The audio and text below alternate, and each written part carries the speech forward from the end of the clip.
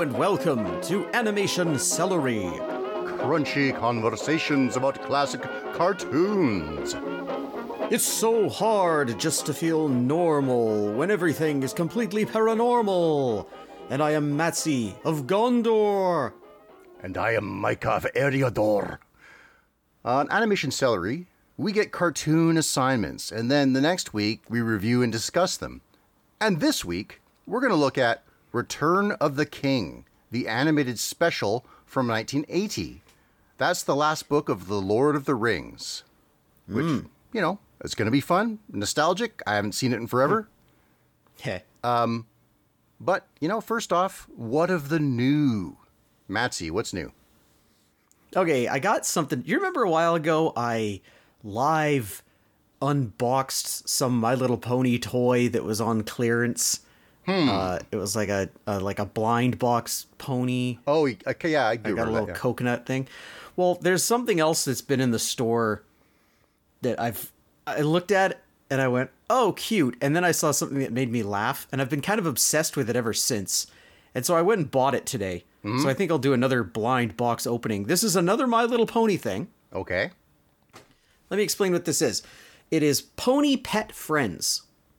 And this package contains the main 6 ponies, and they're kind of a translucent plastic version with painted eyes and cutie marks and stuff. Just little figurines. Okay. With pets. And the reason that it intrigued me, there's a couple of reasons, but there is a special blind one in here. So, like, you can see 12 of them, but there's a 13th one that's hidden. Oh, I see. It's like a question mark on the package. Yeah, exactly. Okay. So, let me tell you what it advertises is inside. Right. All right? So, we got Fluttershy. Oh, here's a fun game. Why don't you guess what accompanies each one? Well, what makes sense So- for Fluttershy would be Angel. Angel Bounce. Okay. Oh, by the way, these pets have unicorn horns. And I don't know why that is, but they do. Huh. Angel Bounce. And then there's Rarity. Oh, shoot. Was her name Opal? Opalescence. Yeah. Her snooty cat, yes. Yeah. Next is Rainbow Dash. Oh, Tank, of course. Tortoise Pet. Tank is probably not a good thing to Tank buy is for too trademark. violent for little girls to Well, it lose. might be a trademark thing. Yeah, maybe. Not like Opalescence. Probably not, no. And then we got Applejack. I don't remember her dog's name. Winona. Right. That makes sense. Okay, and then Pinkie Pie. Oh, yeah, it's Gummy.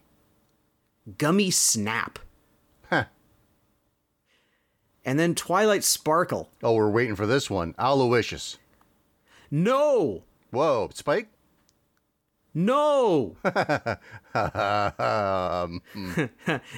It's a potion. Oh. Well, that's probably more apt to be the sort of pet that she would have. I'm looking... I haven't opened this yet, but based on the picture, it looks like there might be like a sun and maybe a moon on it. So that would be... So I laughed at the tortoise pet. Sure. I was amused by Angel Bounce and Gummy Snap. Yeah. And I really laughed at the fact that they didn't even put Aloysius in this package of all the other pets. So this is the best toy line ever. So, well, now the question is, what is the mystery figurine? Is it Aloysius or is it Spike? Or something else? Spike would make the most sense. I don't know how thrilling it would be if it was, oh shoot. I'm coming short on her name. Some fan I am. I don't... Like, are you thinking of, like... Starlight Glimmer. Starlight Glimmer. Okay, yeah, okay. All right, well, I'm going to open it now and we'll find out. Okay. I don't think she has Let's a pet, see. so... Yeah. Unless her... Well, let's see. Ah, it fell. A little plastic bag. Hang on. What does she use to time travel? That could be her pet. Okay. I'm going to open up this little package. It is... It should be the great and powerful Trixie. That would be fantastic.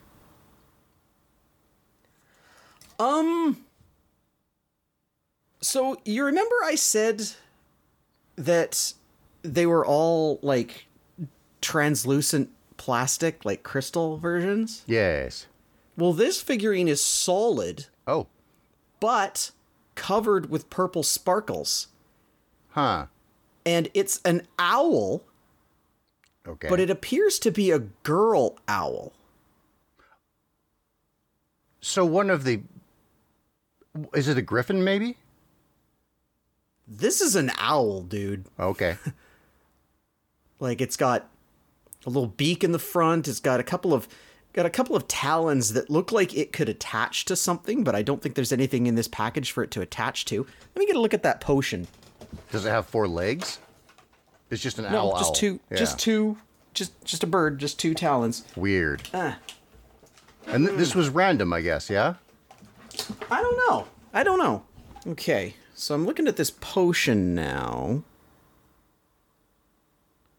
I wonder if the idea... No, it's not quite grabbable by this.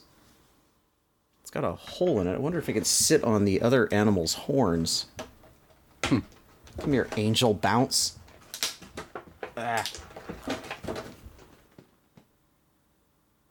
Kind of, but not really designed to. So... So Owlowiscious is so shafted that they put an owl in this package and it was a different owl. Huh. I'm curious. I got to see this thing, I guess. Yeah, I'll send you a picture. But my phone is somewhere else. Okay. Anyway, that was fun. Yeah. What else? I don't know how this keeps happening, but there is about the 3rd or 4th reboot of Beavis and Butthead now. Reboot. Well, I guess because they want to keep them 14, I think they are. Well, I mean, I say reboot, but it's really more like just new episodes. Sure. Because, it's a cartoon. It never changes but much. like the format that they're not watching music videos. That's changed? Well, actually, yes. Instead of watching music videos, now they're watching internet videos. They're watching like YouTube videos or TikToks. That makes total sense. Yeah, it does. I was watching the first part of it. So the first episode is called Escape Room, where these 2 girls want to play an escape room, the Mummy's Tomb, but it's a 4-player thing, and so they bring in Beavis and Butthead because they're hanging out outside. And Beavis and Butthead go on ahead, and they say, okay, it's just through that hall on the left, rather. So they go through the hall and to the right into the men's room. And so they're looking around this men's room like, And then, Beavis tries to get out, but it's a pull door, and he pushes on it, and just the door won't open. It's like, So it's just them looking around this bathroom trying to figure out the clues to lead them out. And I was like, I don't know about this. But then it cut to them watching a video. Couple of things. Originally in Beavis and Butthead, they just had stock footage of them that they would play. Right. With new voiceover and stuff. Sure. Well, they've actually animated, like, specific sequences for these now. Okay. And the first one was, they were watching a TikTok video or a YouTube video of this lady showing the viewer how to shake their meat. Like twerk, I guess. Right. And Beavis is like, I've always wanted to know how to shake my meat. And so it's like he's standing there trying to do what the lady's showing him, and Butthead's just making fun of him the whole time. And that kind of endeared me to it. I was like, all right, this is okay. Sure. And then the second episode. Go ahead. Does it look in the same style?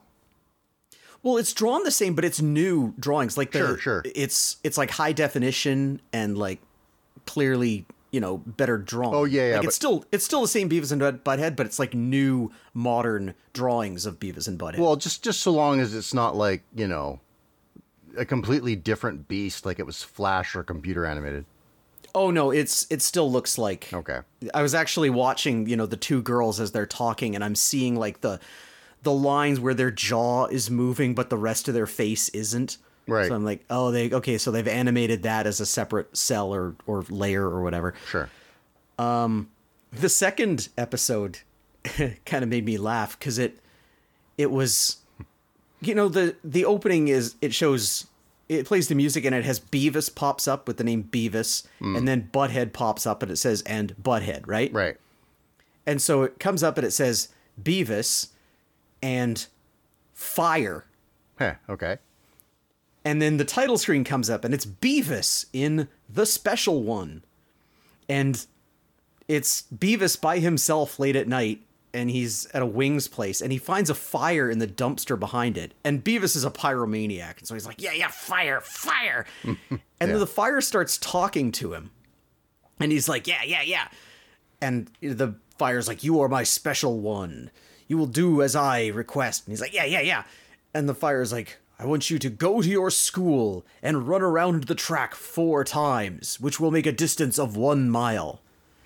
And Beavis is like, why? Because I think you can use the exercise. And so it's that. Like, he gets back from that, and then the fire is like, now, pick up all the bottles in this alley and put them in the recycling. And so it's the fire in Beavis's head actually trying to make him a better person. That's kind of funny, yeah. Like, the breaking point is it wants him to read Call of the Wild and write a 2-page essay about it. And at that point, Beavis just goes into the place and tells the guy that there's a fire in the dumpster in the back. And so he comes out with a fire extinguisher. Oh my God. And so, like, the fire is, like, begging Beavis to let him live, but Beavis just turns his back and listens as the fire gets put out. So he's got character growth. Well, yeah, but then he finds a lighter and starts flicking it and going, fire. Right. Okay. I guess he just doesn't like that particular fire because it was making him. So yeah, it's actually kind of all right. Like, I've talked about Beavis and Butthead way too much on this show. A lot, yes. Yeah, but I think I like that show, and they just keep bringing it back, and this is it remains amusing. It's still fun to watch really dumb people be really dumb. Yeah. I think the punchline of that escape room one is they finally get out through some means, and the punchline is that Beavis is glad to be out because he's had to go to the bathroom for like an hour. Yeah. and so he asks the guy where the bathroom is. It says through that hall to the right. And so they go in and they go to the left, and then they just start going to the bathroom in the mummy's tomb escape room. So yeah. As usual, I like your critic review line there. It'll be on the Beavis and Butthead disc. Oh, calamity and woe. Micah here. At this point, my mic cut out briefly, stopped my recording, and everything got concocted. We recorded some new stuff, and I re-recorded a little, and I acted in the challenging role of myself.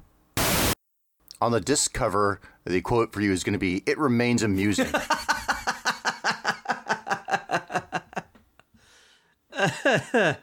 Okay. Have I done anything else? I don't think I have. It's been a busy week. I got the new OLED Switch all splatooned out. I saw. Man, an OLED screen looks nice. Can't wait for Splatoon 2 or Splatoon 3 to come out in another couple weeks so I can play it. But I was playing the new Mario Kart courses. Those are nice. Waluigi Pinball. Oh, yeah? Yeah. I don't know. I'm just killing time. What have you got to talk about? Tell me. There was a major event in Lost Media. Oh. Do you know what Saban Moon is? Saban Moon. Well, to me, that sounds like the Sailor Moon series. To prepare you, I think you need to look at this clip from Anime Convention years ago. There we go. All right. Let's see here. Mike has given me a link to a YouTube video. What do we got? Let's see. Yeah. So this seems to be them talking about a shelved version of, like a shelved American version of Sailor Moon that they were going to make but didn't, I guess. All right. I'm seeing planets. Mm-hmm. Just you wait. What the? There was a... What the? Yeah. There was a human woman, and then... What the heck? Yeah. What? What am I... Yeah. Pretty Is incredible. this like... This is like live action Sailor Moon intermixed with... Wait, are they in wheelchairs? Well, Sailor Mercury is. I don't know who the other person is. So it's like live action girls hanging out intercut with like clearly American animated Sailor Moon characters. So this is about where my microphone busted. Or hiccuped anyway. Yeah. Okay. I don't know, we lost a lot of good stuff, like talking about lost media and cracked animation segment. Cracks, sorry, from Sesame Street. Yeah.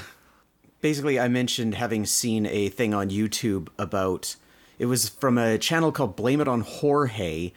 And he had a little documentary video that he made about trying to track down an animated segment from Sesame Street that has been lost to the ages about cracks. You can find that on YouTube if you do the proper searches, and I'll probably tweet it as well.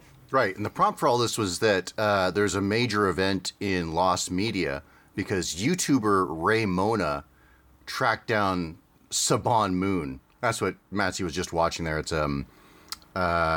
it was the first attempt, a proof of concept. I don't even really think quite a pilot,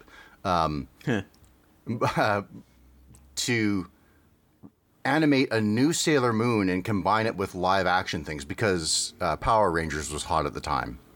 Yeah. Yeah. So yeah, the Ray Mona, longtime Moonie,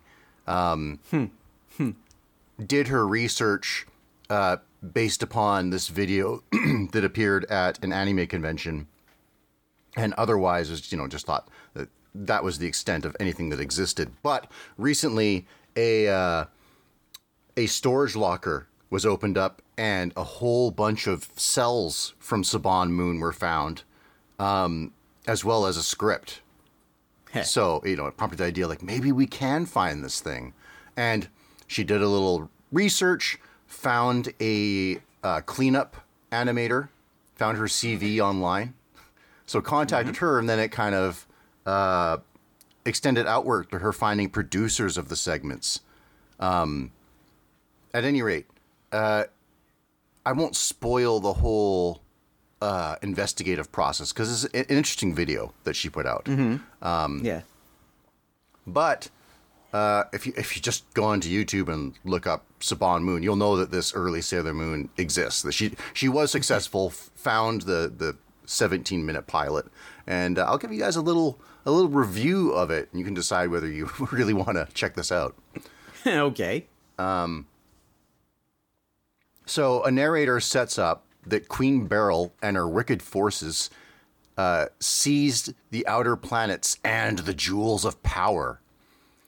She seeks to defeat the inner sailors and gain their jewels of power. Queen Serenity consolidates the power of the Resistance by betrothing Sailor Moon to Prince Darien of Earth. And at their wedding, Darien presents Sailor Moon with a star locket and a single rose. But the ceremony is interrupted when Beryl's spaceship shows up and her monsters deploy. The princesses must board their sky flyers to combat the enemy. See, as a concept of them being sailors, rather than just the idea that they wear sailor outfits to school.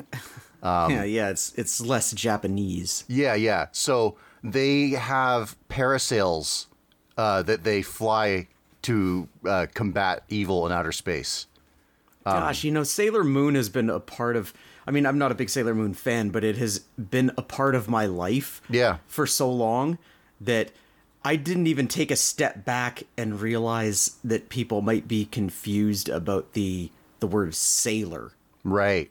Whereas it was like the mangaka Takeuchi was just kind of glamorizing her student life, right? That her sailor uniform was magical and her pen was magical and so on. Speaking of which, there is a cute episode of Sailor Moon where, you know, she's got her disguise pen that allows her to change her outfits.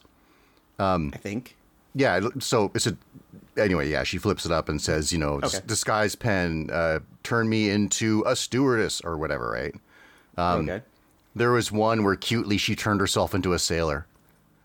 But anyway, so yeah, they are on spacefaring parasails that shoot lasers, except for Sailor Mercury, who has a battle wheelchair. Oh, man. Well, why not, right? I guess. Even in her fantasy alter ego, she can't walk.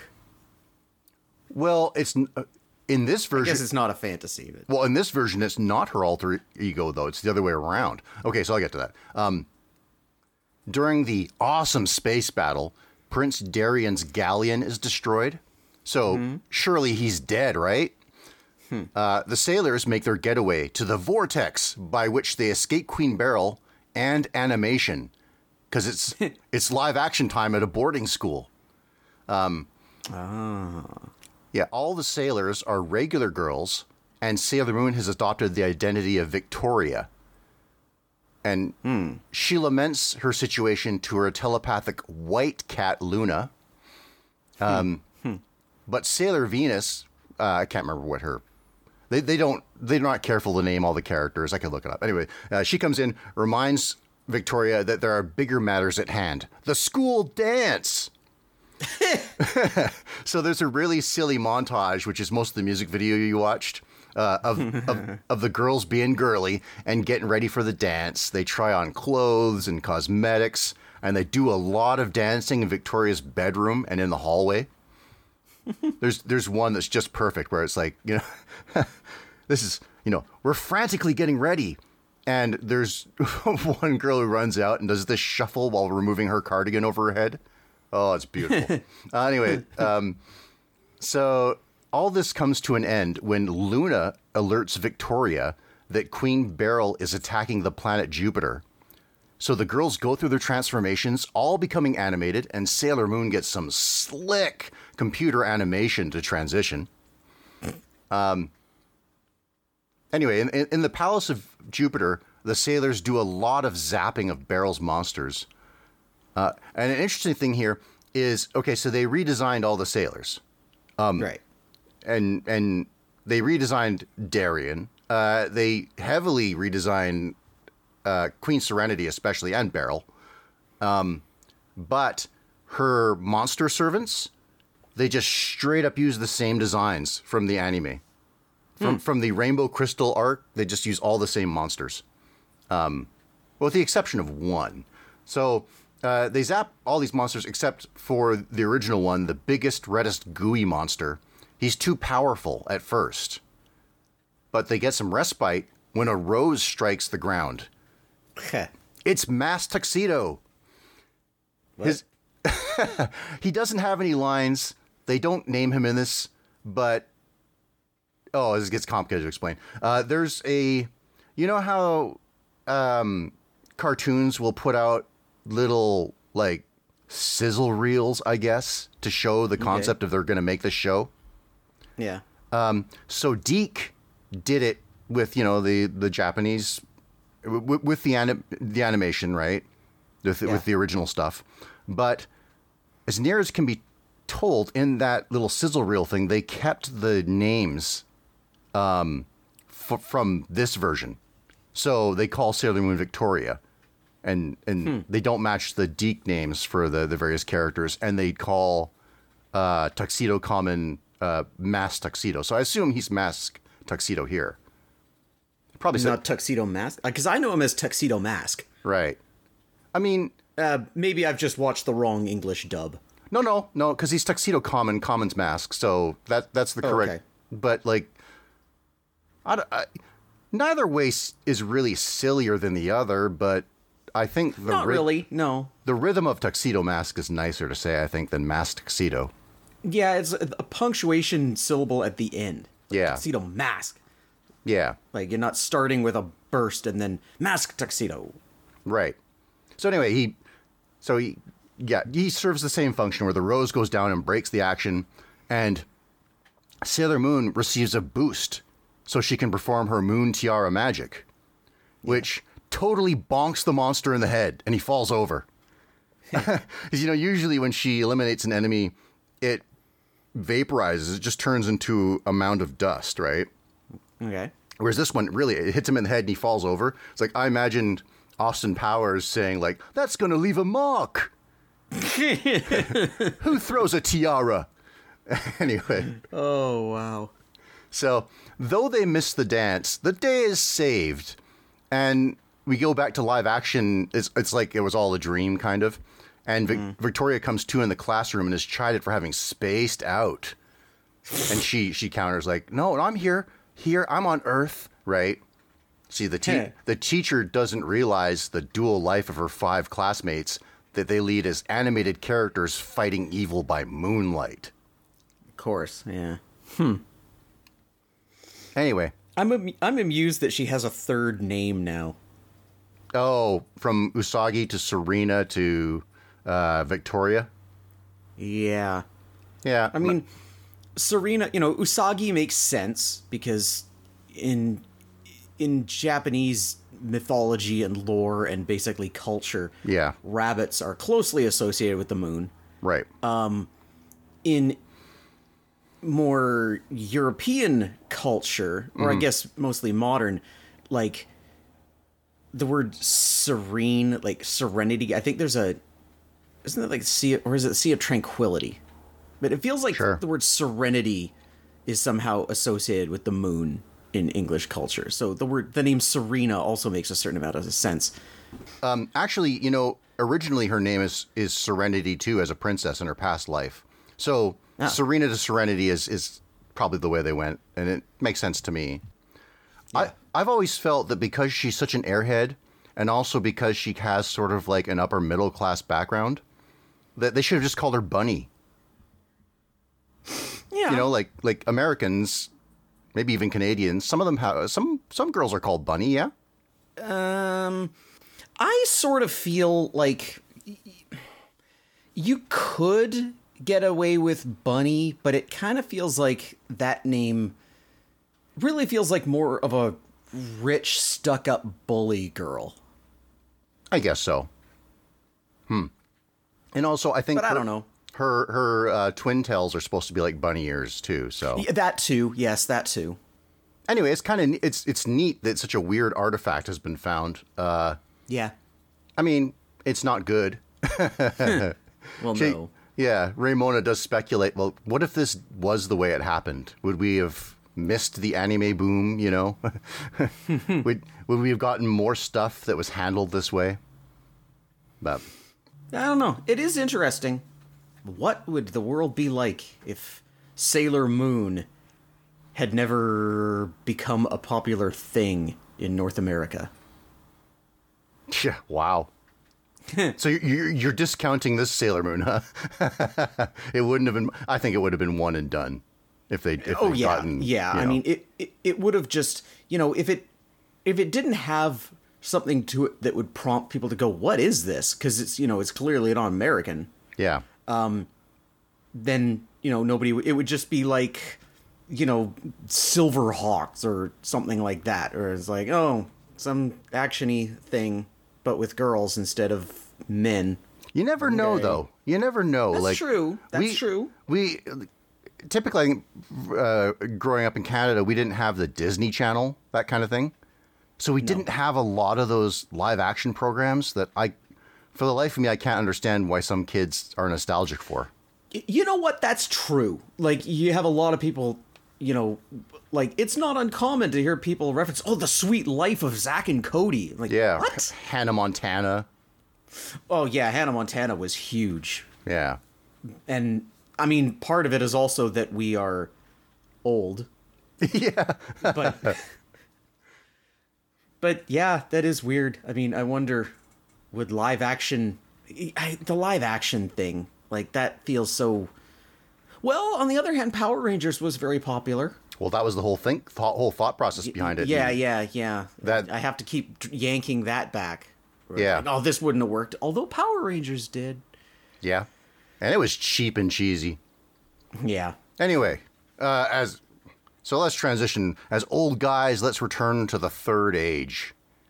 Yeah, okay. So we're talking about Return of the King today.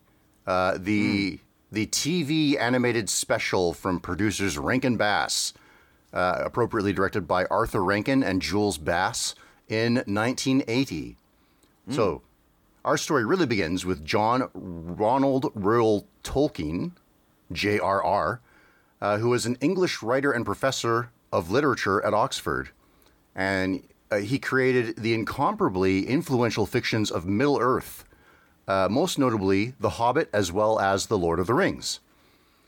In part, he wanted to build an English mythology, and also, likely, he wanted to have a vehicle to flex his love of philology so he could craft a spoken and written language for elves.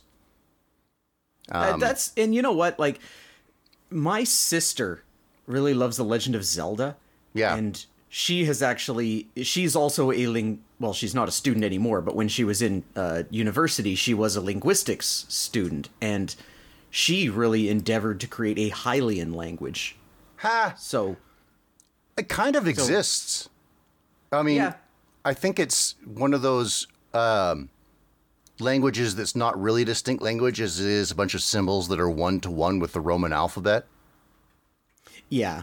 Like she, with her deep understanding of how linguistics works beyond that, she was like, but anyway, the point is, I can understand, if Tolkien is like that, like, and the irony is that she doesn't like The Lord of the Rings at all. She thinks they're pretty badly written books that just kind of meander and go nowhere. But anyway. I think we'll get back to that. So Tolkien was the pioneer of high fantasy fiction. His Middle-earth gave us a medieval setting with elves, dwarves, goblins, orcs, trolls, wizards, monstrous spiders, undead wights, and really just like a panoply of legends with depictions that became standard representations in most people's minds. Rabblins and groans. Yes. I mentioned this the first time around that in role-playing games, there was a period when the Lord of the Rings movies were coming out. Well, actually, it's longer than that. Before the Lord of the Rings movies, the Middle-earth role-playing book had to emphasize that trolls do not regenerate because they do in Dungeons & Dragons. And then when the Lord of the Rings movies came out, Dungeons & Dragons had to emphasize that trolls do not turn to stone when they are put in sunlight. Anyway. So especially pertinent to Tolkien's stories are hobbits or halflings. Small in stature and humble in lifestyle they may tend to be, but when called to adventure, they prove that heroism is measured in ingenuity and strength of spirit. His first installment was The Hobbit, published 1937, a lighthearted story about how Gandalf, a wizard, and a company of dwarves hired Hobbit of Leisure Bilbo Baggins to serve as their burglar on a quest to reclaim their riches from a dragon. Along the way, Bilbo competed at a game of wits against a strange, twisted cave dweller named Gollum. Or Gollum, right? Or Gollum. Yeah. He stole the mutant's ring and oft benefited from the invisibility it endowed on its wearer. In 1954, a follow-up called The Lord of the Rings was published, starting with The Fellowship of the Ring, then The Two Towers, and in 1955 finishing up with Return of the King. Yeah. In the story, the magic ring is discovered to have greater significance. A great Lord of Evil, Sauron, created powerful rings to gift to various kings in order to sway them to his side. The greatest of the rings, the one to rule them all, he reserved for himself. As it happened, Sauron was defeated, and his ring was claimed by a human king, but its evil influence brought him, and to some extent all of humanity, to ruin. So, the animated versions of these stories have an odd history. See, animation company Rankin Bass, so named after its head creatives, produced an animated TV special of The Hobbit in 1977. An unrelated, long-developed adaptation of Lord of the Rings was animated and released to theaters in 1978, It was directed by notable animator Ralph Bakshi. Yeah. It was on TV all the time when we were kids too. Within my first memory of any Lord of the Rings of anything is a commercial that had Frodo saying, "I'll take the ring, though I do not know the way." Yeah. Like, that one line is my very first Lord of the Rings memory. Heh. Yeah. And every time I watched read or watched an adaptation of Lord of the Rings, I was waiting for that line. Sure. And it must have been unedited because it took all day, it felt like, to be on television, right? Like, I remember the throws to commercial showing Bilbo's birthday. Anyway, so, yeah, into theaters went The Lord of the Rings. And within its runtime, it only managed to cover material of the first 2 books, but still present it as a whole movie unto itself. And while looking and sounding nothing like the Rankin Bass Hobbit special, you could squint and kind of watch them in sequence. I'll say it again. This movie is, in my opinion, weird and terrible. I haven't watched it in forever. I mean, there's some things to like, but the rotoscoping looks garbage. And well, yeah, it does. Well, yeah, and then they have so much weird live-action orcs running around. Oh, gosh, that's right. Yes. A weird anecdote my brother told me was that there's a bit where Gandalf rides in on a horse, and he cuts off an orc's head, and the screen goes red with the orc's blood. Said his friend vomited when he saw that. Anyway, so... yeah. So what do we do now? Well, what you do is you have the last of the books, Return of the King, animated by Rankin Bass again in 1980. And it utterly matched the style of the animated The Hobbit and even carried over some of its voice actors. So before we talk about Return of the King, you need to know what has happened in the story to this point. It's centered around Bilbo's heir, Frodo Baggins. When the ring is discovered to be an artifact of evil, only Frodo proved strong enough against its temptation to carry the ring. He undertook a quest to Mount Doom in the lands of Mordor, the home of Sauron and of orcs, his monstrous soldiers. Only in the fires of the volcano could the ring be destroyed. Aiding Frodo were his hobbit friends, Samwise, Merry, and Pippin. Gandalf accompanied as well, the ranger Aragorn, of the accursed royal bloodline that first misused the ring, devoted himself to the quest as well. And at his side, but not really mentioned in this movie, are the elven warrior Legolas, the dwarven fighter Gimli, and the hero of Gondor, Boromir. Strange that they're not in the movie, really, but anyway. Well, it's weird how much they had to edit out. Yeah. And at the same time, as we'll get into, didn't leave much. Right. So yeah, in the first book, Boromir dies. The friendship, or fellowship rather, splits up and work toward different goals. Frodo and Samwise continued to Mordor to destroy the ring. Everyone else either came to the aid of the horse people, the Rohirrim, or stopped an evil wizard. From there, Gandalf and Pippin hurried to Gondor to help them against invasion by Sauron's armies. Merry accompanied the Rohirrim to mobilize their cavalry to go to Gondor as well. Aragorn and the rest traversed a haunted path in intercept of the incursions along the river and to recruit the various lords of those regions to help. And at this point, we should start the story, so take it away past Matsy. So it actually starts at the end, and it says it begins at the end or whatever. It's basically the Elven Keep of Rivendell, and it's Bilbo's 129th birthday. And so Frodo and Sam, Merry and Pippin, Gandalf, and the Lord of the Elves, Elrond, are all there for the party. But Bilbo, his memory isn't what it used to be, and also he wasn't on most of this adventure. He remembers the Hobbit things, but he kind of wonders about the ring, and Frodo has to explain to him that he got rid of it. I'm getting these hobbits mixed up. Bilbo also notices that Frodo is missing his ring finger. Well, fortunately, they have brought a minstrel of Gondor to sing the tale of Frodo and Frodo of the Nine Fingers and the Ring of Doom. And so he begins his tale of the ring's festering malignancy. We gloss over several events. Some might say 3 books worth of events. Basically, like you said, Gandalf discovers what the ring is. Aragorn needs to... he can only reclaim the throne when the ring is destroyed, and the world is saved from its festering malignancy. And so Frodo and Sam had a lot of adventures. Legolas and Gimli are unimportant. Boromir isn't even mentioned. The point is that at this point, Frodo has been captured.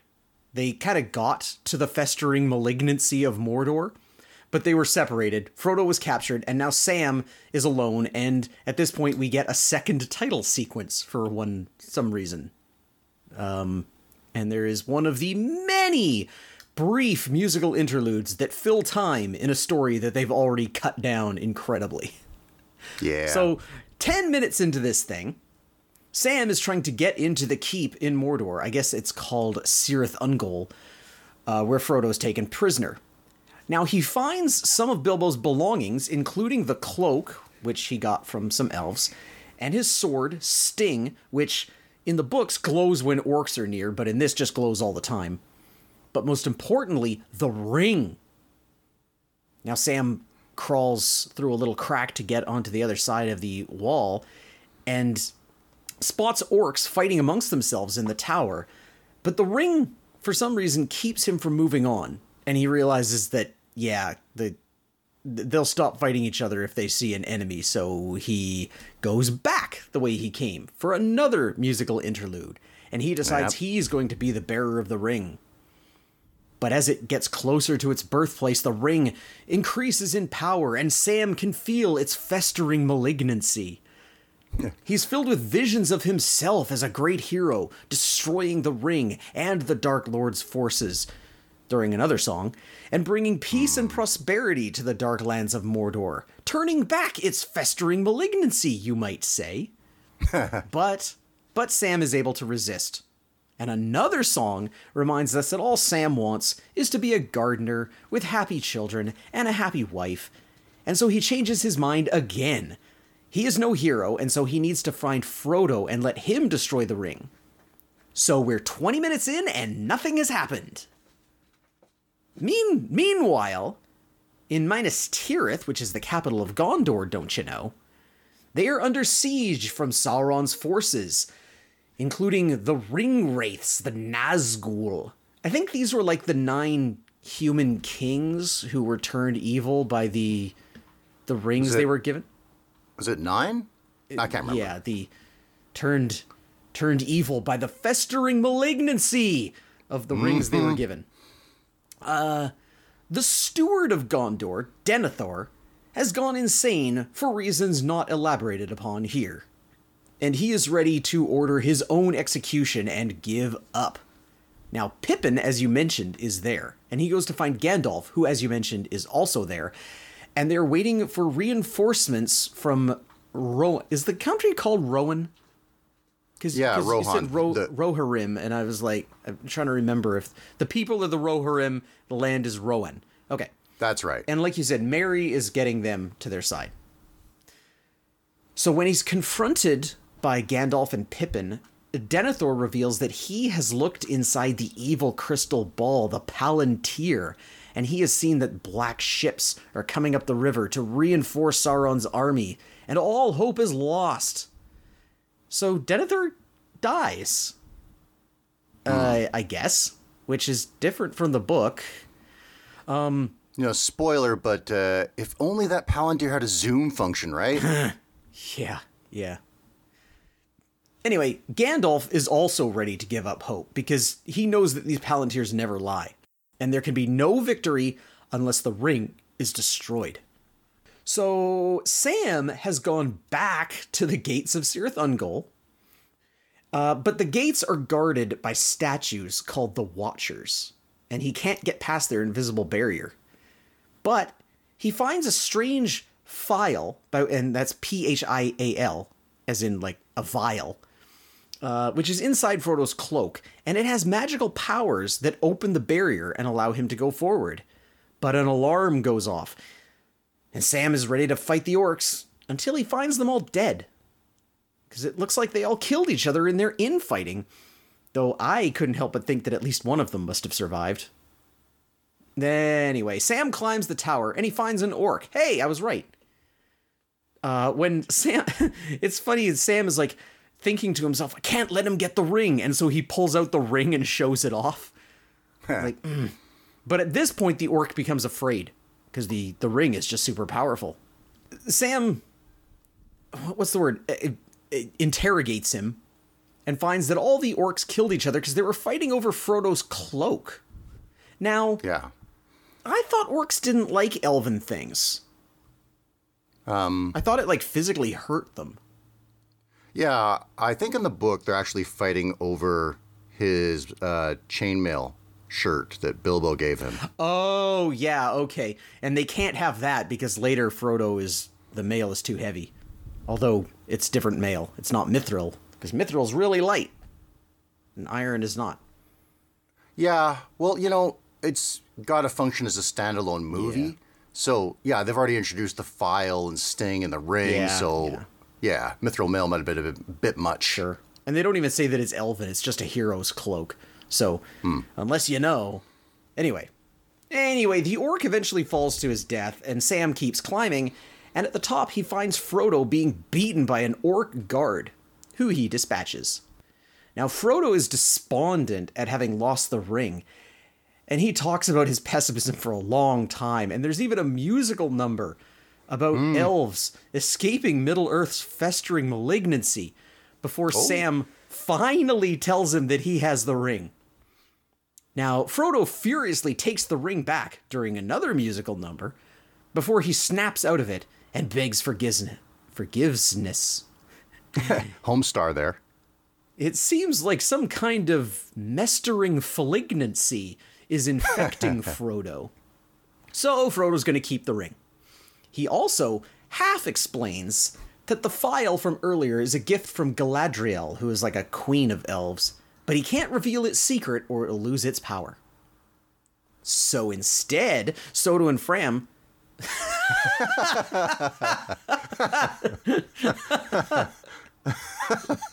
Sodo and Fram. It's like that one was unintentional. Yeah. Sodo and Fram. It's like a Canadian folk band. Sodo and Fram. Oh boy. Frodo and Sam dress up in orc armor for protection, though, as I mentioned, the mail is heavy for the weakened Frodo. They're stopped at the Watcher's Gate because the statue's will is stronger now. They're on to the phial's tricks. But it takes both of them to activate the phial and turn on the phial, I guess. That's redundant. And it's strong enough to open the gate and, in fact, destroy the gate and the Watchers. But this alerts one of the Nazgul, who is ready to rally the forces of Mordor against the intruders. So the hobbits hurry on. Nothing happens for a while, except that Frodo removes his chainmail during a scene which I think the only reason for that scene is so that Sam can explain that Gollum is still around, because it's the first time he's really been mentioned, except for the Hobbit flashback earlier. It changes weirdly between Frodo wanting to rest and Sam saying, no, we can't rest here, we have to go on. And then Sam wants to rest and Frodo's like, no, there's a Nazgul above us. They move on. Well, that's why they travel in pairs. Yeah. So you can lift each other up. Yeah, I guess. There's a repeat of an earlier musical number, and eventually they decide to rest. When they wake up, I guess they're awakened by, for my money, the best musical number in this thing. Yeah. Where there's a whip, there's a way. Which is a legion of orcs marching to battle. It's daylight now. The hobbits have been traveling at night. And now they're worried because they're going to get found out. And they do! An orc, the what do they call him in the song? The Lord of the Lash. Yeah. The Lord of the Lash says, hey, hey, hey, it's Fat Albert. Get in line. He thinks the hobbits are orcs. So they get in line and end up conscripted into an orcish army. Whew. You better take over before take over before I screw up more names. All right. I will take up this quest. So, part 2, well, Frodo and Samwise sleep... Oh, no, you covered that they got conscripted by the Monster Men. Yeah, you can read, Nah, it's okay. It'd be like in the animation, we come back from commercial break, they show you the same animation again. Oh, yeah. Yeah, that's exactly what this is. Yeah. Yeah. Okay, so... with Frodo and Samwise conscripted into the orc army, they're forced to march, and that battalion of orcs meets a battalion of Sauron's swarthy men at a crossroads. And the two forces challenge each other to wait for the other to go first. Samwise provokes the orc leader to stand up to the man-creatures, and a melee breaks out between the groups. In the confusion, Frodo and Sam make their escape, now with their rations refilled, albeit with orc food. Back at Minas Tirith, the forces of evil march their battering ram machine Grond up to the gates. At the horrid black speech of Sauron's second-in-command, the Witch King of Angmar, chief among the Nazgul, the ram crashes the gates down. But Gandalf and Pippin wait on the other side to receive the invaders. The Witch King fears him not, since he cannot be hindered nor harmed by any man. Luckily at that moment, the sun actually rises and pushes back the shadow of evil. Why? Because Merry, Theoden King, and the cavalry of Rohan arrives to save the day. Sensing a weakness in Sauron, Frodo, in Mordor, gets a boost of morale, but Sam insists they sleep again, which gives Frodo a chance for a dream sequence where everything is great. They're in green lands, orcs are friendly, they nonchalantly toss the ring over their shoulder into the lava.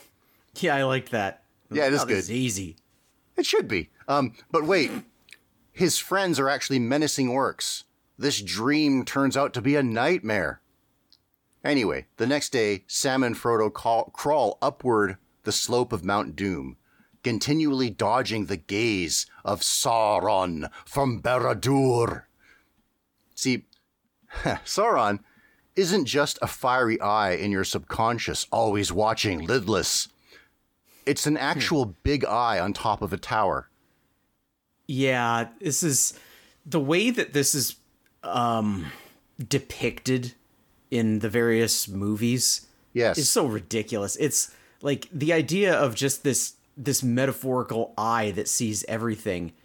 But then it's when they actually depict it, it's like, no, it's a searchlight that just looks around Mordor.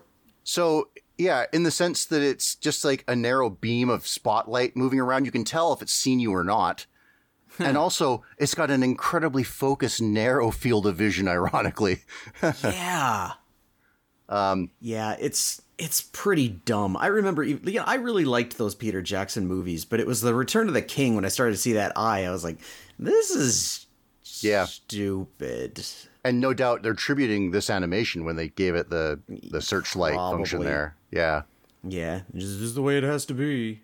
I was thinking that it'd be funny if the eye was just an eye and it wasn't like some weird, incorporeal fire on top, or an insubstantial fire on top of a tower. But instead it had to like move to each window to look out, Yeah. It's like hustling between windows. Anyway, I'm just picturing Tweeg from Teddy Ruxpin. The bounder.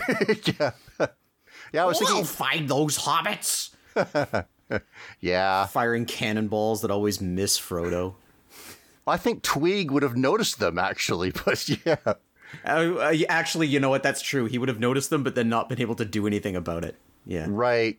Yeah. A joke I made last time. We have a running joke on this show about One Ring security or One Ring surveillance. Yeah. This because in cartoons, it seems like everybody always has a, whether it's a crystal ball or a camera system, can see everything and anything. The irony is we named it after Sauron, and he sees nothing. Yeah. That's wild. That's a pretty. I mean, I guess I knew that, but hadn't thought about it. Yeah. Like, eh. Okay, so the hobbits are ambushed while climbing by the deformed mad monster Gollum. He wrestles Frodo for the ring until that same ring empowers the hero with a frightening presence. Samwise bids that his master go on, while he executes the pitiable wretch with the sword's sting. But pity him Sam does, sparing his life and letting him go. Meanwhile, back at Pelennor Fields outside of Minas Tirith, the tide seems to turn in favor of good. On that field, Pippin and Merry reunite. But that happy occasion is literally overshadowed by Sauron's darkness powers. They come back. It startles Theoden's horse, and he is tossed and killed. Man, that is such an ignoble death for the king of a nation of horse riders, to die by being thrown from your horse. Well, horses are very spookable, I guess. Anyway, if it was that show Game of Thrones or the Song of Fire and Ice, the books, yeah. There's a nation of horse riders in that, and if this had happened to their leader in that, they wouldn't even have buried him. They would have just left him for the vultures. Yeah, whereas here they drape him in a gold cloth and give him a hero's burial. Anyway, so why is the Dark Lord, why does he have such renewed confidence? It's because within Mount Doom, Frodo has finally succumbed to the ring, rejecting Sam's imploring that he destroy it. The corrupted halfling puts on the ring and disappears. Back on the battlefield, the Witch King descends on his winged fell beast, but he is challenged by a mysterious Rohirrim horse person. It's Éowyn, Theoden's niece. And she rejects the Nazgul's protection against men, for she is no man. They clash, and she is thrown from her horse, but on second pass, she slays the fell steed. On foot the two continue, and the Wraith's mace shatters her shield and staggers her. Merry the Hobbit races to the rescue and stabs him from behind, and that distraction allows her to swipe through his floating red eye lights, killing him.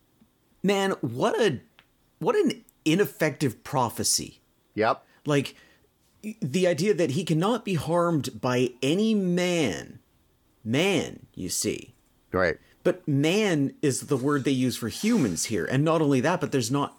Well, I mean, humans are the main ones. Sure. It's the age of men. Right. Yeah. But there's also elves and dwarves and orcs and hobbits and whatever Gandalf is, you know. Yeah. And so the idea of I can only be harmed by 50% of one of the races that inhabit this world. Yeah, depending on how it's worded, and it appears to be, he cannot be harmed by any male, would have been more accurate, I guess. Yeah, except that Merry harms him. I know, it makes no sense. This story's junk. It's garbage. I get a lot of, I wouldn't say mileage from retelling your anecdote because nobody laughs because I guess I don't tell it very well. but I enjoy it. That when you mentioned before that the sport of Quidditch has disavowed J.K. Rowling and Harry Potter. Oh yeah, it's quad ball now. Yeah, that's hilarious. Lord of the Rings has its own pitfalls. But anyway, let's go on. So the battle continues, but the Black Fleet and the Corsairs come up the river, inspiring the orcs. But those ships wave the banner of the Tree of Stars. See, the ships are commanded by Aragorn. Mordor's army flees in the face of those reinforcements. And once reunited, Aragorn marshals the remaining forces of good to travel to the Black Gate of Mordor. So at this point, Denethor has ordered his own execution and died. Is his Palantir just like saucy and didn't show him the next part? Or did he stop watching or what? It's like, oh, there's black ships. They must be Sauron's. But it's just the lighting was bad because they were far away. Yeah, I think those Palantirs are garbage. Anyway, yeah, they mobilize to go up to the Black Gate. Now, at Mount Doom, Samwise despairs until he sees Gollum in struggle with an invisible opponent that can only be Frodo. During their wrestle, Gollum manages to bite off Frodo's finger and take back the ring from it. In his giddy... Oh, that's why he's got 9 fingers. That's right. And the Ring of Doom. So in Gollum's giddy celebrations, the weirdo dances and heedlessly tumbles down into the volcano's fires, condemning both himself and the ring. It's the end of a dark power, and that means stuff has to fall apart. Yeah. The volcano erupts, and the 2 halflings hopelessly flee the fiery flow. Also, Cirith Ungol, the Black Gate, and really all of Mordor crumbles and splits, and Sauron himself, that big eye, loses his form. It's always weird, right? When castles fall apart because their boss loses. I wonder if that's insurance against any sort of revolt, you know? Like, your bedroom's gonna fall apart if you backstab me. No, my posters. Yes. It's just easier for all of us to follow this guy. So, lucky for Sam and Frodo, the great giant eagles of Middle-earth arrive to save them. They also save all the men and horses that went to the Black Gate. Deus Ex Machina be praised. We win, we win. Yeah. One of those things that was not previously meant. Like, this is the fact that eagles were aligned with men, let's say, was kind of set up in the previous books. Right. Just too bad we're not dealing with previous books here. Oh, it's like we're saying about how the elves might have had a real impact on this war, but I think after what happened the prior time and Isildur misused the ring, they just decided, you know what? Forget it. We're just going to get on a boat and leave. I guess the eagles are the same way. Like, they were hovering around and thinking, like, let's wait until they're about to win and then swoop in for the glory. Yeah. So, yeah. The dead are buried. Everything is restored, even the greenery around Minas Tirith. And Aragorn is crowned the King of Gondor, the King of Men. And we get a couple dialogueless views of Faramir, Denethor's son, who is otherwise cut from the story. And that's the end of the minstrel's recounting. We're back at Rivendell. Bilbo plans to sail west on white ships with Gandalf and the elves. And finding this out, Frodo asks two to depart and is accepted. The Red Book of Hobbit history, general history really, is turned over to Samwise to keep an update. Gandalf assures Sam that hobbits will have a place in this new age of men, predicting that as hobbits grow in stature each generation, they will become indistinguishable from men, and maybe you, the viewer, might have a little hobbit in you. Which is, you know, the worst Hobbit pickup line. Yeah. Yeah. Yeah. Okay. Let me see here. So, I had 2 big takeaways. Well, 3 big takeaways from watching this. Okay. 1, festering malignancy. Yes. Which affected our podcast recording. Yeah, this podcast was pretty cursed. Yeah. And festering and malignant. Yep. So that's 1. 2, the biggest kick I got out of this entire thing was the credits at the end. Yes. Where I found out that the guy who was responsible for the sound effects is named Tom Clack. Right, that's good. Yeah. And 3, I've read the books, I've watched the movies several times, you know, like Lord of the Rings has been with me for 25 years or so. Yeah. More if you count me watching that commercial and seeing I will take the ring, though I do not know the way. But it's watching this movie this time now that I've come to the realization that my favorite character in the whole Middle-earth saga is Sam. Sure. Because I really love that he is just incorruptible, heroic, but not so heroic as to step outside of his lot in life. Like, he knows what his position in life is, and he is true to it. He is a fiercely loyal companion to his best friend Frodo. He is just a 100% all-around good guy. You know what's funny is, okay, so I guess the generic question would be like, who's the main character of Lord of the Rings? And would you say Frodo? On the face, the Lord of the Rings, on the face, yes. Although when you actually look at the books, like half the books don't involve Frodo. And even his story is very much about Sam. Yeah. So Frodo, it gets a little bit difficult to, I mean, I guess use your imagination and it's like, oh, the ring is such a burden, right? But for the most part, what he gets to do is get stabbed a couple times in the story and, you know. Stabbed, bitten by a spider. Yeah. Corrupted by the festering malignancy of the ring. Right. He doesn't get to do a lot of heroic stuff. Like he steals some swords, I think, is the coolest thing he does. Yeah, actually. Yeah. Actually, okay, that's the other thing about the book, too, is it's kind of funny that they tell everything to do with Minas Tirith up front, and then it's not interpolated, right? And then it's all the Samwise Frodo stuff. Whereas when they put it to moving pictures like this, or like the Peter Jackson movie, they interpolate it, right? It's like, it's okay, what are they doing in Mordor? Okay, back to here, back to there. And strangely, I find it makes it even more boring, their trek through Mordor. Like, Mordor feels very empty to me. Yeah. The Bilbo's quest through the Mirkwood, you know, and the Misty Mountains and everything, that seemed way more interesting than, you know, there was more stuff going on. They encountered more weird things, whereas this movie is, and all depictions of Return of the King really ask you to really be there to watch two hobbits dying of thirst. You know? Yeah, it's like, you know, Mordor is like a volcanic desolation. It's really, it's very much like a desert. Yeah. Sort of. I mean, it doesn't look like a desert. It's like a volcanic rocky plain. But as far as like what's actually there, it's basically a desert.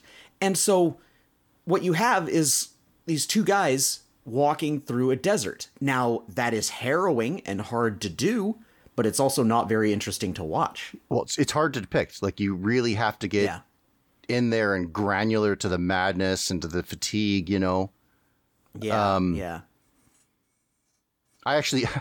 I've been reading Return of the King just to confirm myself. Is this really this boring? It kind of is, actually. Yeah. I mean, also, well, go ahead. Well, I mean, your thought. there's some more orcs there, but it still doesn't amount to much. It still, most of the time is, oh, and we avoided them, you know? Yeah. It's just kind of a struggle against the elements. Yeah. Which is hard to depict. The other thing, something that, you know, I bet there's a lot of people who have watched the movies but not read the books. Yeah. Or even maybe watched this movie because they got curious or whatever. And something that gets edited out every time is basically the last half of the book, which is the hobbits going back to the Shire and finding that it's been taken over by the deposed wizard Saruman and Wormtongue. Wormtongue being the advisor who was actually giving Denethor bad advice and driving him insane. Well, no, So, like, no, the it last- was Theoden, right? Wormtongue was with Theoden. I thought. Oh, was it? Yeah. Oh, whoops. I could be wrong. Yeah. Anyway, the point is, there's this whole other half of the book where the Shire has fallen, and then, like, the hobbits have to reclaim it. Right. It's this weird, like, after the climax of the story in the denouement, it's like, oh, wait, there's one more adventure to go on. Well, you can see why they cut it. Oh, sure, I understand it. Like, I've never really liked that part either. I kind of almost wonder if it's only there because there's, like, some vision of the Shire in desolation that Frodo gets at some point. I think it might be in one of the Elven conclaves. And it's like, well, gotta make it come true. Right. One of the hobbits looks into a crystal ball and sees it. Yeah. Oh, that's right. Yeah, one of the hobbits finds a palantir. I guess there's different perspective at the time on what a wizard was. Because I thought Saruman was powerful, for one. Yeah. It's kind of... The timeline is also really funny of the scouring of the shower. Shire, rather. Scouring of the shower. Scrubbing bubbles. Tower. But they actually meet Saruman and Wormtongue on the road. They see as like a couple beggars and recognize them. Wait a minute, that's Saruman, right? And Well, yeah. and how far he's fallen, right? That like, but that's the other thing I think is really funny about that scene and all the basic denouement of the storyline is how forgiving everybody is. That they're willing to forgive Saruman. Like, really? This guy? This traitor who killed undoubtedly hundreds, if not thousands of people? Well, he's lost all power, like you said. Like you said he's not very powerful. Well, that's because Gandalf took his place. He's Gandalf the White now. He says at some point, Saruman, you have no color. Like he's reduced him. What would it be like to be this immortal, invulnerable, all-powerful wizard for your entire existence, and then suddenly have to live as a mortal? Okay, Like, but here's the thing I think is funny also. Okay, saying that he's got no power. Well, he's like a beggar that they meet on the road. And then they dawdle at Rivendell and at Bree for a little bit. And like in the course of 2 weeks, Saruman grabs control of the Shire. It's kind of crazy. Hobbits are easy to conquer. They must be. But yeah, it's kind of They're funny. just little fat little people that don't ever fight. Like, the wildest thing that's ever happened to them was that Bilbo disappeared at his birthday party this one time. They do say they've got like a border patrol, so they do have some guys with spears, I guess. Oh, okay. Yeah. I mean, I guess they're Maybe it's like the guard of the Pope, where like technically they're there, but they don't really do anything. Oh, right. They're like they're Nobody's gonna launch a full scale invasion into the heart of Rome. They're like the Great Eagles. They arrive when the Rangers have already arrested someone. Oh, that's good work. That would be really funny if like an army of I am having trouble saying this. Yeah. An army of hobbits showed up at Helm's Deep. Yeah. We're like, where are your reinforcements? Yeah. But they got good saving throws, good with missile weapons. Anyway. You're talking about early memories of this animation. Yeah. I remember the song Frodo of the Nine Fingers. Yeah. Combined with Gollum's appearance, put the image in my mind as like a 4 or 5-year-old that, maybe younger even, that a real world frog could bite off your finger. I think there are real world frogs that could swallow your finger if it had already been bitten off, but I don't know that there's enough with the jaw strength or teeth to do it. But yeah, I can understand that. That song, this might have been when you were living in the States, but like some of us watched this movie one time, like in fairly relatively recent years, let's say within the last 20. And we got a huge kick out of that musical number, which was basically Gandalf narrating something happened and then punctuated by Frodo of the Nine Finger. And it was this over and over again. And it's like, those were the only lyrics of the song. Yeah. Yeah. Now, talking about the sound overall, how long ago have you watched The Hobbit? Oh my gosh, I can't even remember. Well, this is a huge upgrade in that The Hobbit has terrible sound. Like dialogue. Hired Tom Clack. Well, yeah. Dialogue is drowned out all the time in there. It's just horribly mixed. And Last Unicorn is pretty bad too. They're talking about like Rankin Bass animations. So this is pretty good. But where I think this really shines are the visuals. I looked this up. For the character designs of The Hobbit, Return of the King, and The Last Unicorn, it's Lester Abrams. Okay. But the character designer of Thundercats, which shares some similarities, is Michael Germakian rather. So I'm inclined to think that a lot of the look of the Rankin Bass animation was because of Pacific Animation Corporation.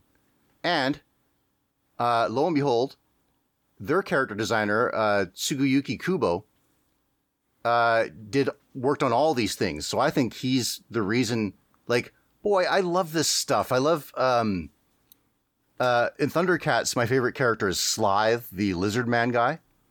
Okay. And you can really see the genealogy of him and the orcs in The Hobbit and Return of the King. Just love it, these designs. You know, the pretty people are ethereal. The ghastly people have, you know, warts and wrinkles and grooves within their jaws and tonsils and everything. Yeah, they look like disgusting little toads. Like orcs nowadays are like big, muscly, green-skinned men with tusks. Yes. But here it's like, no, orcs are little disgusting frog people. I like these better, truthfully. Sure, I'll buy it. Yeah, like it's not really like, you know, all they have to be is disgusting and kind of fierce warriors, but not so fierce that they didn't have to improve them by splicing their genes with those of humans to create high orcs or Uruk-hai, which I don't think are in this movie. Yeah, they've got trolls and orcs mostly. There's no distinction. I mean, I guess some of the orcs are kind of small. Anyway, Kubo, the character designer, he did some... he's basically not stopped working. He even did some of the designs in Legend of Korra. Yeah, pretty remarkable. And he most recently did the animation direction on some of the Naruto and Boruto movies. So like I said, this guy still works. Yeah, good for him. Yeah. Also on the visual side, Minoru Nishida did the background design. And he also worked on Thundercats, Silverhawks, and some Disney Afternoon stuff. And I think the watercolor backgrounds in this are fantastic. Yeah, they're pretty nice, yes. Should we talk about some of the voices? Sure. When one of the hobbits, I can't remember which one, it might have been Merry, started talking, I was like, ooh, I know that voice. Where do I know that voice from? Turns out it's Casey Kasem. Oh, yeah. And, you know, Casey Kasem is a really weird case for me. Yeah. Case. He's a really weird case.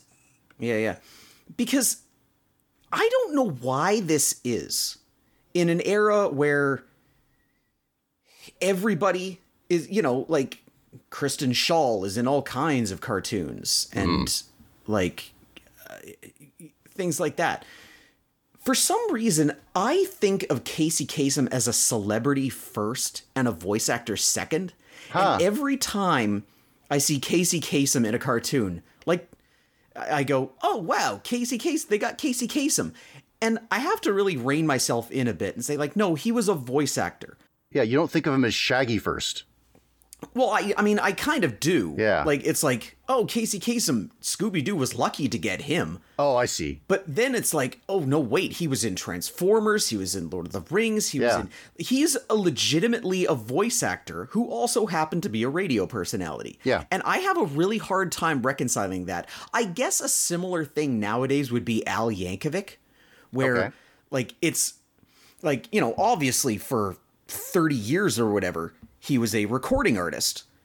But now it's like he has this whole legitimate second career where it's not like, oh, wow, they got Al Yankovic to be in this cartoon. It's like, no, he's a voice actor. He does that. He's in Star vs. the Forces of Evil. He's in My Little Pony. He has his own show, Milo Murphy's Law. He's in Adventure Time. He's in everything. Maybe Danny Pudi as well, the guy from Community. Oh, yeah, that he's in enough stuff. He's a voice actor, right? Let's see, some other voices in this thing. Orson Bean returns as Bilbo and also provides Frodo. Yeah. John Huston is Gandalf, who is really more famous for being a director who made The Maltese Falcon, The African Queen, and so on. Roddy McDowall is Samwise. Also Cornelius in Planet of the Apes. That's amazing. My man John Stevenson is the Witch King of Angmar, and practically every secondary character in Scooby-Doo. Yeah. Bunch of Transformers as well. Oh, yeah, you hear that voice, and it's like, oh, this guy. Yeah, actually, you know what? In general, I think the casting of this has cast a lot of very similar voices. Same meter and pitch, you know?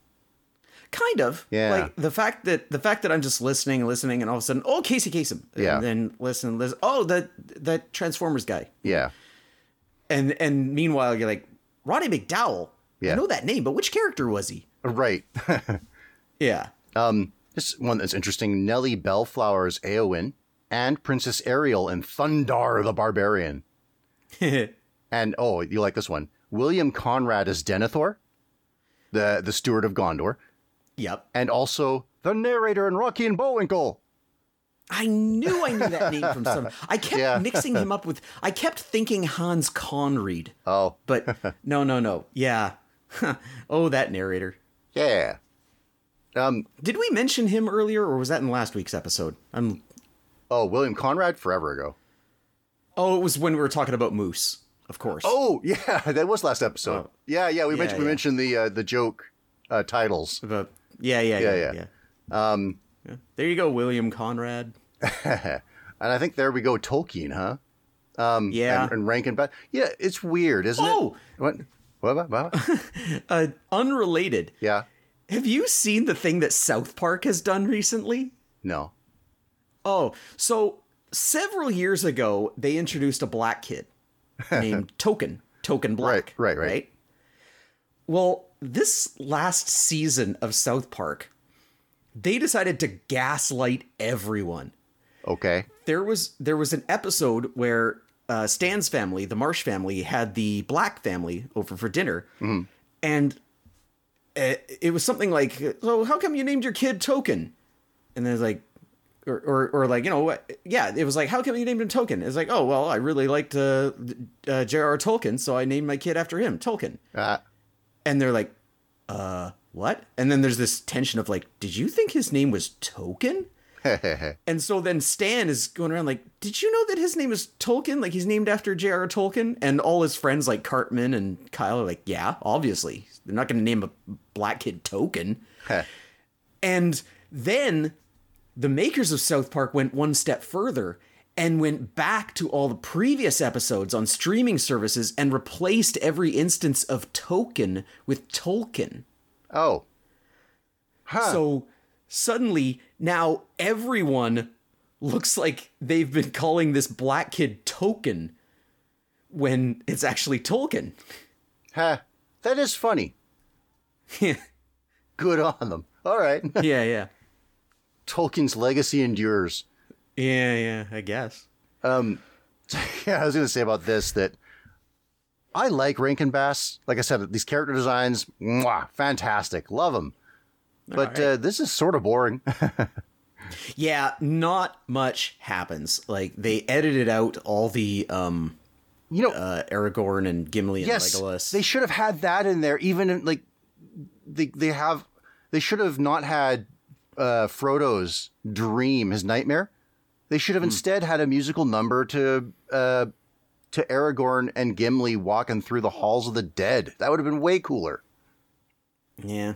I guess there's just, to some extent, it's like you can't call back too much to stuff that has happened in previous movies. Like, it has to somewhat stand on its own, where you can just set up like, okay, Sam and Frodo had many adventures, but now they're in Mordor. There. Yeah. But then it gets more complicated when you're like, also they had these previous companions, Aragorn, and then Legolas, who's an elf, and Gimli, who's a dwarf. Now, there was another guy, but he died, but his brother, turns out, wasn't incorrupted by the ring. And it just, there's too much that wasn't depicted that you'd have to rely on. The bait and switch that made me really want to watch this? As I watched out of context, the scene of Eowyn fighting the Witch King, and I thought, wow, this movie's cool. Let's check it out. Oh, and then it's like, yeah. Oh, and they have to, like I said, like, oh, we met her previously, but she wasn't supposed to come along, but she did? Yeah. But yeah, so there's a lot that you had to edit out to make the movie stand on its own. And as a result, without previous context, hey, it turns out showing the end of a story without the context of the rest of the story ends up kind of boring. Yeah. Well, all right. Well, speaking of needing some context. Yeah, let's be bored by next week's episode. We're going to watch some cartoons with a theme, and that theme is parodies. Mm-hmm. I interpreted this as episodes that are parodies of other things. Could be. Yeah. So I figured we've talked about Bob's Burgers. We've talked about Futurama. How about we go back to where it all started? Oh. With The Simpsons. Okay. And we got, this is, I believe, season 8, so it hasn't gone downhill yet. Okay. And episode 13, and guess what this is a parody of?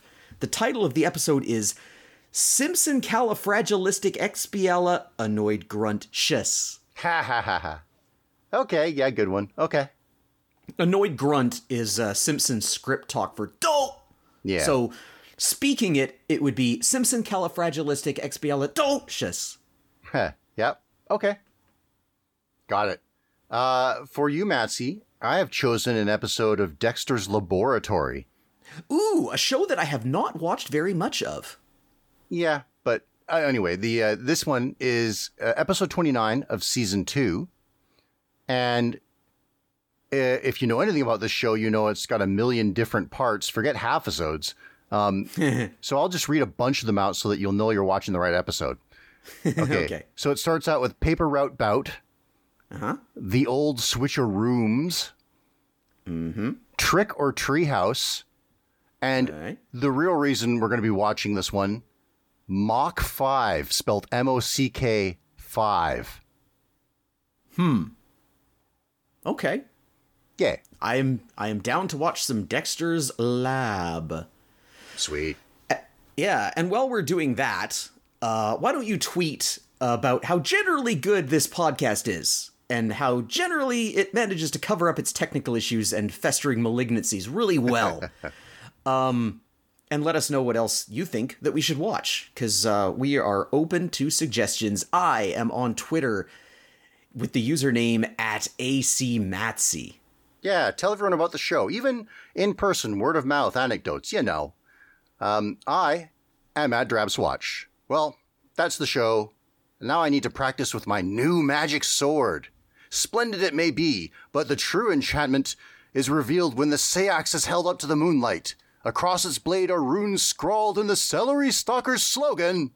Frodo of the Nine Fingers and the Ring of Doom.